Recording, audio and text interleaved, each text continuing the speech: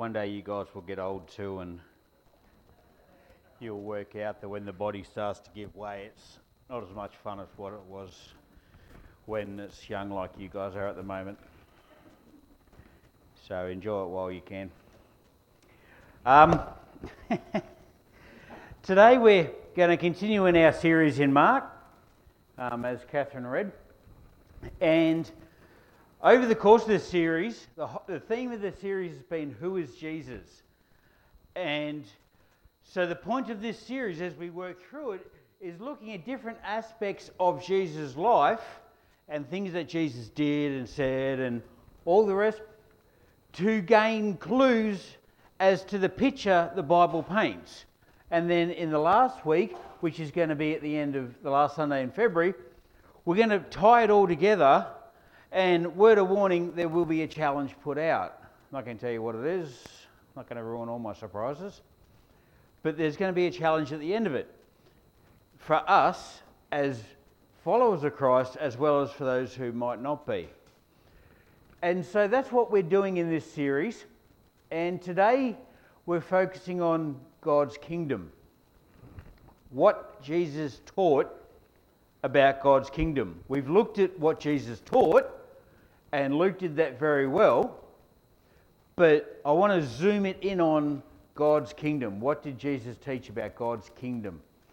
And the logic behind that is really quite a simple one. Because if Jesus is who Jesus says he is, i.e. God the Son in human form, then he's been in heaven for all of eternity, and he's been a part of God's kingdom. He is a perfect reflection of God's kingdom, so Jesus should be able to teach us about God's kingdom. And so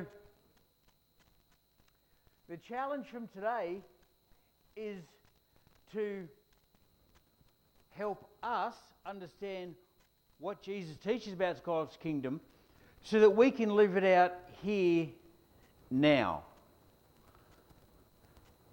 God's kingdom and eternity and praising God and all the rest doesn't just start when we die. If you're a follower of Christ, then you already have eternal life. You're already part of God's kingdom. God called us to live that kingdom out here on earth and give people a taste of that kingdom now. Which is really a simple summary from one perspective on what Jesus' whole ministry was about. Giving people a taste of God's kingdom here on earth. The healings, the teachings, everything was about giving people a taste of what God's kingdom is actually about. So before we start, let's pray. Father, I want to thank you that you are the great and heavenly God, that this is your word, your Holy Spirit inspired these people, the authors, to write it, and it's that same Holy Spirit that lives in us if we know you. And I pray that you'll open our hearts and our minds up to you, that your Holy Spirit will teach us and guide us and help us to know you better. In your Son's name, amen. So, to start today, I'm not actually going to start at verse 35. And the reason being is underneath my rock-hard exterior is not a complete heart of stone. But I wanted to start at verse 17 of chapter 10, but I felt really bad about getting someone up here to read like 50 verses between the Mark reading and the Luke reading. I thought that might be a bit much for someone. So I just kind of cut the reading down, but I actually always wanted to start at verse 17. And if you have turned to Mark in your Bibles, you'll quickly see that Mark chapter 10 verse 17 is the rich and the kingdom of God. That's the heading. And it's the rich ruler, and he's referred to as the rich ruler. Another one of the Gospels refer to him as the rich young ruler. But it's the same story. And I want to look at that first and just move through from there. And in the world today, and in the world back then, in society, the way things worked, there were three things. There were three things that the world considers a good sign of your worth. That generally speaking, society will decide, yes, that's a good thing. You're worth a lot. And that's money/toys. It's position in society. And it's also the amount of influence you have. And we see that around today. If you have a sir in front of your name, or a madame, or whatever the female equivalent is, I'm not up on British autocracy. Dame, there we go. But either way, if you have a title in front of your name, then that gives you a certain standing in society. If you put the word doctor in front of your name, that gives you a certain standing in society. It's why academics get so annoyed when someone gets given an honorary doctorate and then try and claim they're a doctor of that topic. If you ever decide to get into academia, don't do that if you get given an honorary title. You quickly work out that you're not so popular. But titles therefore allude to your position in society and your influence in society. The world goes, that's 3 good indicators of your worth. And Jesus shoots them all down in this story. Now, you know the story, so hopefully you know it. And if you don't know it, go back this afternoon, have a read of it, Mark 10, starting at verse 17. But the rich man had money, he had influence, and he had position in society. And he comes running up to Jesus and he goes, "Good teacher, what must I do to have eternal life?" Now, everyone thinks that the prosperity gospel that we hear today is a new thing. It's a new fad. It's only really come along in the last 50, 60 years or so, the prosperity gospel. If you have God wants to bless you and he wants to give you lots of money, and if you have lots of money, you're blessed by God. And your health, obviously, the healthier you are, the more you're blessed by God. And if you're not healthy and you need to sit in a chair while you preach, then you're not blessed by God. You're cursed. And that's the prosperity gospel. And many people think it only started 50, 60 years ago. I can tell you it had an Old Testament. Because everyone in the crowd, when this rich man comes running up to Jesus and says, "What must I do to have eternal life?" Everyone knew who he was, and everyone knew he was rich and influential. And everyone would have bet their houses that he was blessed by God. Everyone thought that if anyone's going to get into heaven, it's going to be this guy. This guy is blessed by God because he's got money, he's got influence, he's got position in society. Even the disciples, as we read through the story, thought this guy was a shoo-in for God's kingdom, for eternity. And what does Jesus say to him?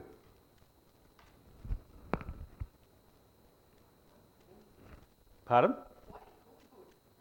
Well, he said, "Why do you call me good?" But after that, what did Jesus give him as the criteria to get into heaven? Before that?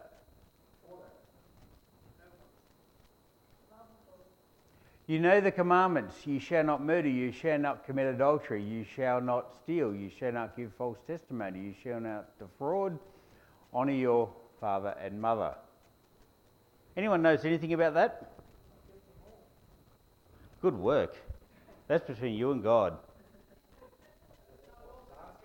That's what his answer was. Interesting. Two points on that, which I'd like to point out. Defraud. A lot of people go, "Oh, this has been edited because defraud isn't part of the commandments." The 10 commandments in Exodus. Do not defraud. That's not part of the 10. This has been edited. You can't trust this. No. I got a funny feeling Jesus threw that in there because he knows rich people usually defraud, cheat, and take away poor people's money. They use their position to become richer at other people's expense. Does that sound like something Jesus would teach? No. So I think that was a very pointed little comment at this guy because he was rich. Jesus didn't claim these are the 10 commandments. He said these are the commandments. He didn't say these are the 10 commandments only. Anyone knows anything else about those commandments before we move on to what Doug started to go down, and we'll get there.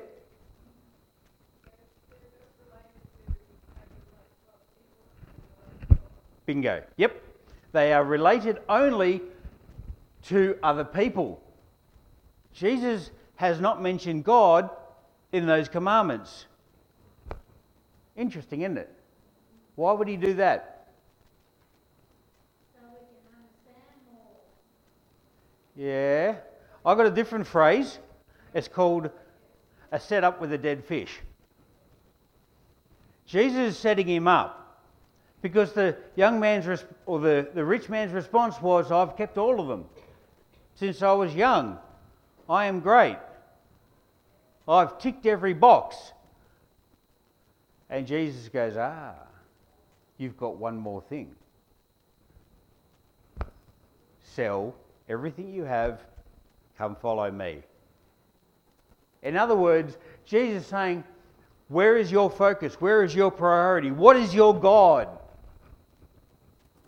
What do you value most?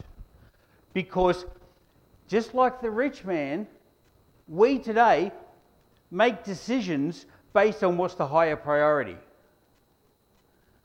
People will say, I can't get here, or I can't go there, or I can't get to church, or I can't go to that party, or I can't go to this, or I can't do that, You can.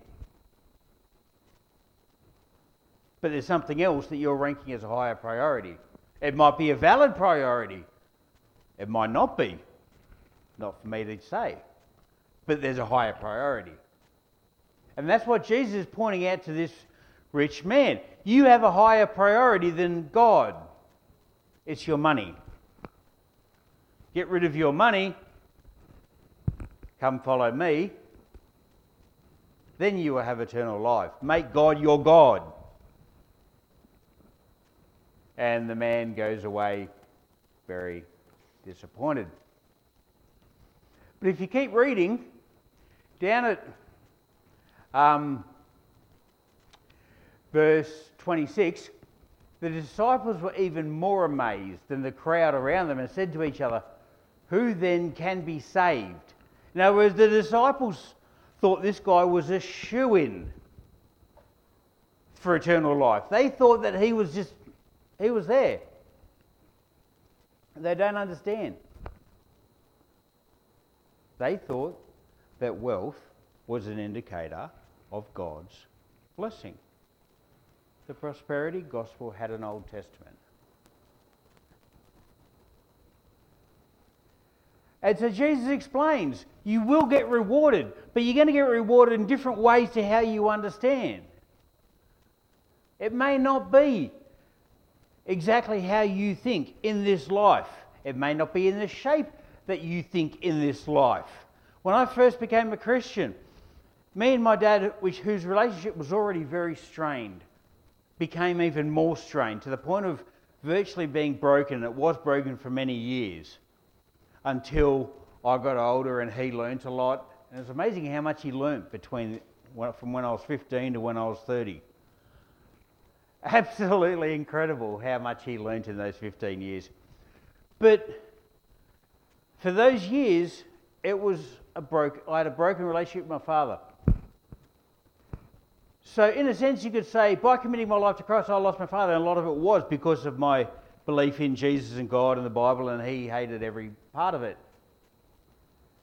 But by coming to church and joining a church and investing myself in the church and in God's family, I picked up 20 fathers.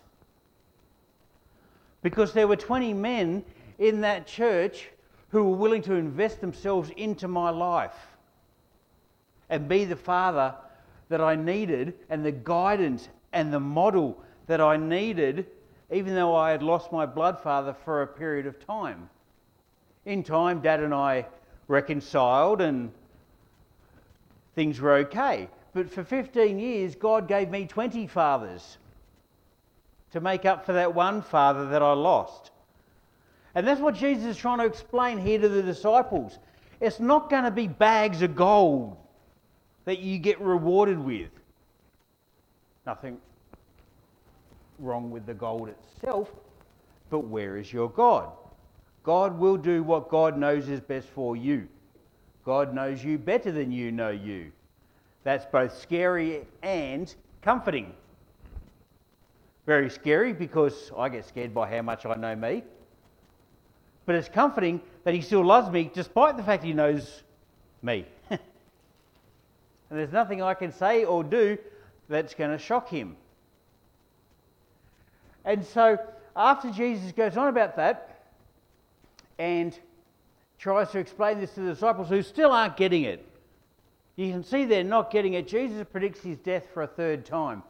Now, I'm not going to spend too much time on that, not because it's not important, but because a couple of weeks ago, Mark spent time on Jesus predicting his death. And he did a great job, so I'm not going to spend too much time on that, other than to say just a couple of quick little things. This is the third time. In Mark records Jesus predicting his death 3 times, chapter 8, chapter 9, chapter 10. This is chapter 10, this is the third time. All equally graphic, all equally accurate. The other thing to note about this is the positioning of it. Jesus has just spoke about the kingdom of God requiring you, and if you want to enter into the kingdom of God, the nature of the kingdom of God is putting God first. Right? If you want to be part of God's kingdom, you've got to put God first. You can't put yourself first. And then Mark records Jesus talking about his own death. You go, okay, next conversation, whatever. But it's not next conversation, whatever. Because then if we get to the passage we want to look at, chapter 10, verses 35 to 45, James and John, walking along, say, teacher, buddy, pal, mate, we want you to do something for us. And Jesus is a little smarter than they want to give him credit for. And so he doesn't just write them a blank check. Yeah, sure, whatever, knock yourself out, we'll pick it up later. What do you ask me for? They said, we want to sit at your left and your right hand when you come into glory. Now let's just understand what they're asking, okay? In their context, let's understand what they're asking, because this is really important. As we've said, and as it's seen as you read on in all 4 of the Gospels, until Jesus rises from the dead on Resurrection Sunday, they do not understand Jesus' mission. They don't get it, they don't understand it, they think, and when James and John come asking Jesus for their left and the right hand seats, they're thinking physical kingdom. They're thinking throw out the Romans and Israel becomes a sovereign nation again. Slaves to no one, setting up a kingdom of free people that lasts forever. That's what they're thinking. And so they're saying that when you come as king in that sovereign nation, after we've thrown the Romans out, there's been lots of bloody battles, lots of people die, but after that, and you come in your glory, we want to sit at your left and your right hand. I.e., VIP number 1, VIP number 2. Other than the king himself, what they're asking for is the next most important person in the kingdom and the second most important person in the kingdom other than the king himself. That's what they're asking for. It's a pretty big question, isn't it? Why would you ask that? Why would you ask that? Because you're thinking like the world. Money, position, influence. To be sitting at Jesus' right hand, let's just assume for a second, let's just play for a second with our minds, and we go, okay, that was Jesus' plan. Okay? Jesus' plan was to throw out the Romans, set up a physical kingdom, sort of thing. To get VIP number 1, VIP number 2, the people who get them, they're made. never have to fight another battle. They just get to sit on a chair, eat lots of food, drink lots of whatever they want to drink. I'm sure it's grape juice. And just tell everyone what to do, other than the king, obviously. They're looking to line their own pockets, make their own lives comfortable. They're looking at themselves and what suits me best, what makes me have a better life. All about me. And that's the attitude of the world, isn't it? All about me. There's a song by Toby Keith, All About Me. Good song, actually, but not particularly relevant to today. But that's the way of the world. But it's also creeping into the church. Some would argue, who are a little blunter than I, that it's already crept into the church in a way that is now almost unremovable. I don't hold that view. I think it can be removed, but it's going to be painful. But once you start to see this attitude, it becomes unmissable. At the moment, the last 5, 10 years, whatever you want to call it, everyone have their own opinion on when this started, the church has been getting pushed from the centre of society out towards the margins more and more. You will have seen it. And in that time, there's been two basic types of Christians. The ones who go, oh, we're going to the margins. Okay, let's go to the margins. They're the small minority. The majority of people get really annoyed and frustrated and angry and hurt by the fact the church is getting pushed out of the centre, and they're fighting to try get it back to the centre because that's where they have influence. That's where they have comfort. That's where it's accepted. That's where there's no persecution. If you're making the rules, you're not going to make a rule, slap a Christian day. Are you? The centre of society is where it's comfortable and easy. That's influential. That's where the church was for about, do some quick maths, about 1600 years. It's called Christendom. From when Constantine became a Christian in about 320, give or take a year, and became a Christian, and Christianity became the official religion of the Roman Empire, right up until about 1960 or so, roughly. Christendom that's called Christendom, where the church ruled the state. And about 1960, 1970, I'm sure academics will argue about it, the church started to get pushed from the centre. We don't want the church as the most influential power in our society. And a lot of people don't like that because they're losing their influence, they're losing their comfort. But as Christians, should we be so upset? To be honest with you, I think the church should be racing towards the margins, because out of the margins, as society turns to putty, it's not going to be the Christians they blame for a start, and secondly, you're at the edge of society where Jesus' message of love, forgiveness, hope, grace and truth are all the more listened to. Always has been. Just read the New Testament. Read James. Why do you treat the rich differently to the poor? Why do you give the rich person a seat and make the poor person sit on the floor? Is it not the rich who are hanging you? Who are persecuting you? James wasn't known for his subtlety. But it's no different today. The church is falling into the same trap. There's nothing new. It's just we're on cycles. It's happening again.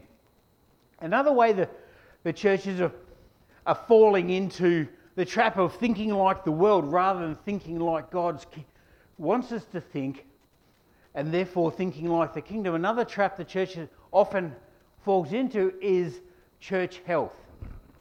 How healthy do we see the church? What measurements, more to the point, do we use to measure church health? How do we determine if a church is healthy or not? And usually it's the ABC. You listen to conversations from people from different churches. Even pastors do it a lot of the time. ABC of church health. Attendance, buildings, and cash. How many people come to your church? How big's your building? What sort of state's your building in? How much money you got in your account? How many people can you afford to employ? ABC of church health. So many people use that as their criteria as to whether a church is healthy. But let me ask you this. Is it good? Would you say the church is healthy if next Sunday 15 new people walk through that door, okay? 15 brand new people, never been in this building before, walk through the door. They go, we want to come to church here. Great, welcome. Grab a seat. Make sure you laugh at the right places, you know. And then you find out Sunday afternoon that the Prezi church had closed on Thursday and there were 50 going there. Is that good church growth? When the 50 that were going to the Prezi church aren't going to the Prezi church and only 15 came here. Where are the other 35? That's not kingdom growth. That's not kingdom mentality. Let me give you another one. We look at the bank accounts and we go, the bank accounts, are they good, are they bad, are they what? But why are the bank accounts good? Are they good because of weekly tithing? Or are they good because someone passed away and left $100,000? One's kingdom mentality, one's comfort mentality. I'm sure you get the picture I'm painting. And the church is very prone to this sort of thinking. But there's a better way to think about it. There's a better way to look at church health. And that's the DEF. Discipleship, evangelism, fruit of the Spirit. If a church is discipling well, if a church is evangelising in ways that communicates God's love to their community in ways that the community understand as love, while honouring God, if the people in the church are growing fruit of the Spirit in increasing numbers as they mature in Christ, that's a healthy church.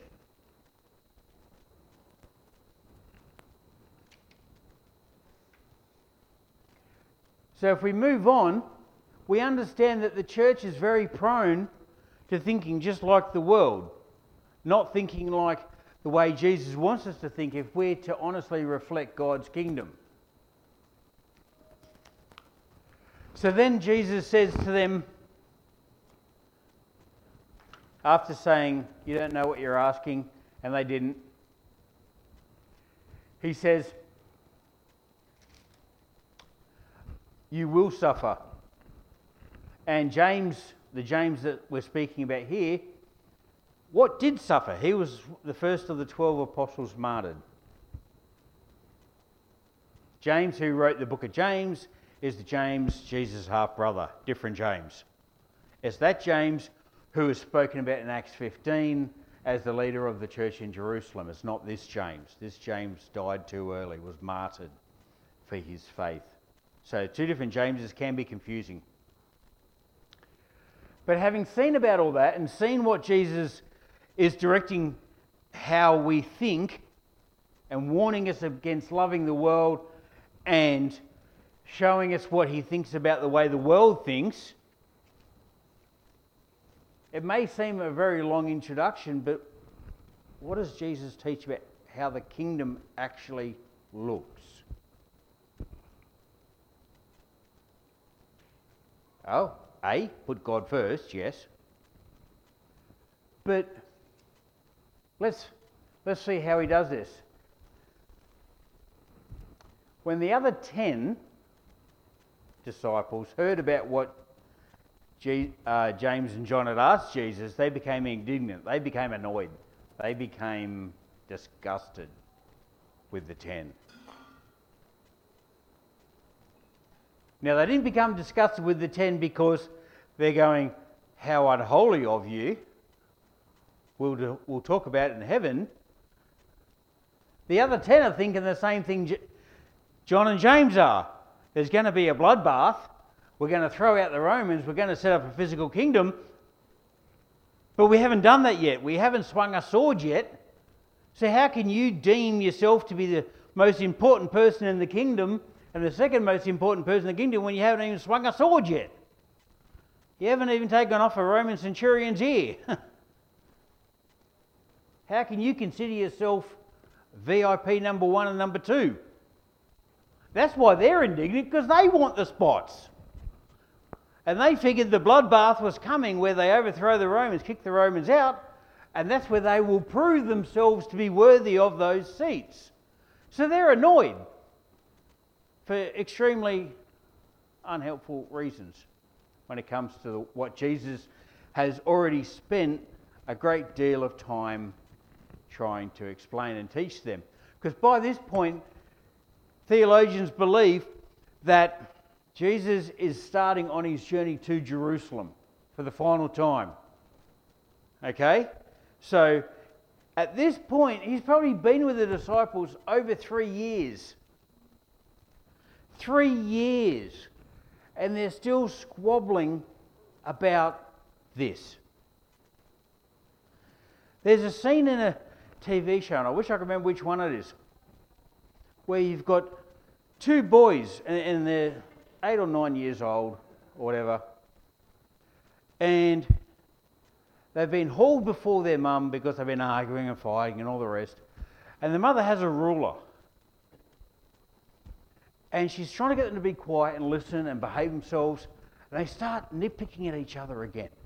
They start arguing again. And the teacher, and the mother goes, whack, on one of them.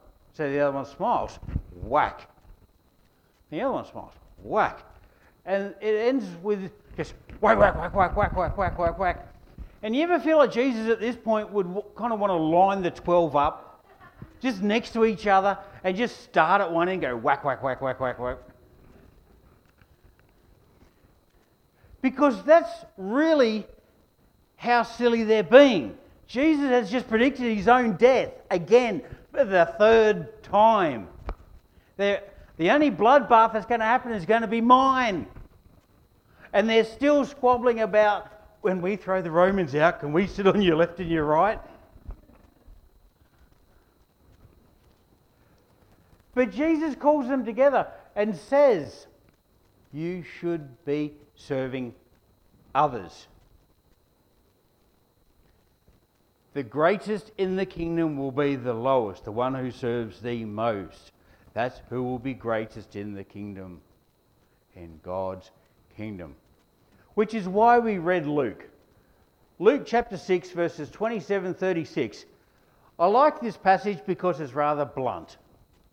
It doesn't leave a lot for me to have to try figure out. Let's read it again, because it is very, very simple if we want it to be. Luke 6:27. But to you who are listening, I say, love your enemies and do good to those who hate you. Bless those who curse you and pray for those who mistreat you. If someone slaps you on one cheek, turn to them the other too. Note, it says turn the other cheek. In other words, they slap you on the right, give them the opportunity to slap them on the left. It does not say deck them so hard they hit the ground and make a dent. It says love them. Oh, I decked him with love. No. Love. Love your enemies. And he goes on by pointing out that even the world's worst sinner, even the one who says God doesn't even exist, will still love his friends. Those who love him, he will love. He will still give money to his friends knowing that he'll get paid back. Even banks. Would you call a bank? The Commonwealth Bank, the National Bank, the Westpac Bank, we don't want to discriminate against one bank. Any of the banks, do they just say, look, here's $400,000, go buy a house for yourself, don't worry about repaying us, we'll be right? We made $7.8 billion profit last year. We can afford 400,000. Don't repay us. No, they expect repayment. So what different are we if we love our friends but don't act with love to those who hate us? How is that any different to anyone else in the world? That's the characteristics of the kingdom. That's what we've been getting to. We've looked at the fact that Jesus talks to the rich man first, and that's why I wanted to cover this whole section today. Jesus first talks to the rich man. The rich man's going, I'm a dead set certainty for this. Put your house on it. And Jesus goes, not a hope, because your love is money, not God. And if you want to be part of God's kingdom, then you need to love God the most. Jesus then talks about him dying, sacrificing himself, shedding his blood. Why? Because he is serving who? Himself? No. He's doing it for us. That's God's kingdom. Serving others in love. Putting God first, others second, ourselves last. You do it in that order, you're going to be on a good track. Too often we go, me, then a big gap, others, and then God, or you might switch God and others around, whatever. But it's too often we go me first and everything else a distant second. Whereas Jesus is saying, God first, others second, then you a distant third. Now, years ago when I was at school, and I'm sure there's theological problems with this, but I still like the analogy after all these years. And there are theological problems with it, but we don't have time to work them all out. But the basic picture it creates, I like. A man gets one wish from Gabriel or something, whatever angel was bored that day. He says, I'd like to see heaven and hell. And so the angel takes him to hell, and you've got this big long table, lots of food, full of just mountains of food, and everyone's sitting around it, and everyone's dead set miserable. Absolutely miserable. And he looks closer and he sees that their arms from their wrists to their shoulders have metal bars on them. They can't bend at the elbow. And every one of the joints miserable. Starving, looking pale, shriveled, awful. Food untouched. Most delicious food you'd ever want to have. He goes, well, that's awful. He goes, let's look at heaven. Gets to heaven, sees the same setup, same table, food, mountains of it, glorious food. And everyone's laughing and cheering and carrying on. And he looks at them and they too have metal bars on their arms from wrist to shoulder. But they're all laughing, they're well fed, they're nourished, having a ball of a time. And he turns to the angel and he goes, I don't get it. What's the difference? And the angel says, watch. And he stands there for a minute. And in hell, everyone couldn't get the food to their mouth. But in heaven, as he watched, this person would feed the two people next to him. And the next person would feed the two people next to them. And so everyone ate more than they could eat because they were thinking of others, not themselves. And it's the same with us. It's the same in our family, as I encourage people to pray for other people, to call other people, to check on other people. Just call them. And not just the ones you love. Even sinners do that. Call the ones you can't stand. So this week my phone's going to be ringing off the hook. But call everyone in your church family, whether you like them or not, whether they're old, whether they're young, whether they're good looking, whether they think, say hello to them. Chat. Only needs to be a 3-minute phone call. But this is your church family. Show love. share. God first, others second, you third. So what's the message from today? What's the challenge? What's the challenge from today? And I'm going to ask a question, but before I do, I want to take a quick little poll. Who's got a soft ego or easily offended? Hands up. So, are you easily offended? Does your ego get hurt pretty simply?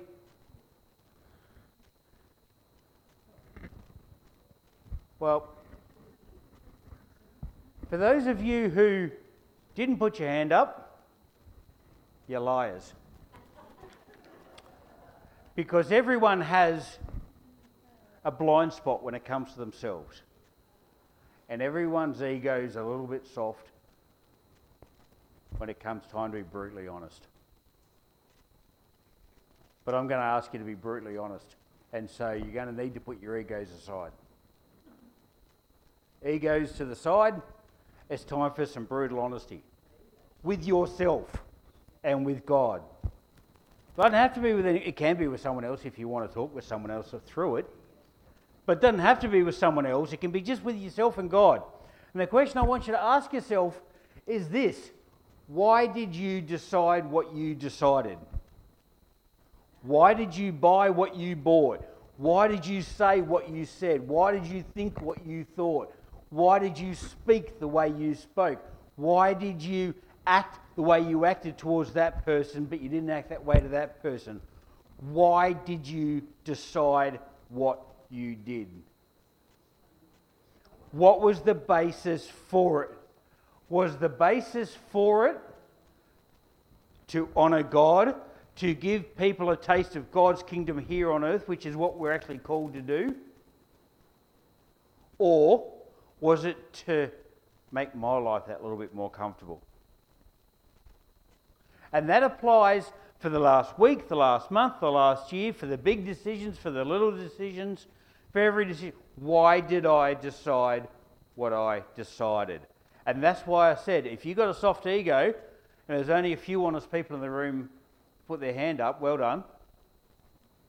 But everyone needs to put aside your ego and actually ask the hard questions.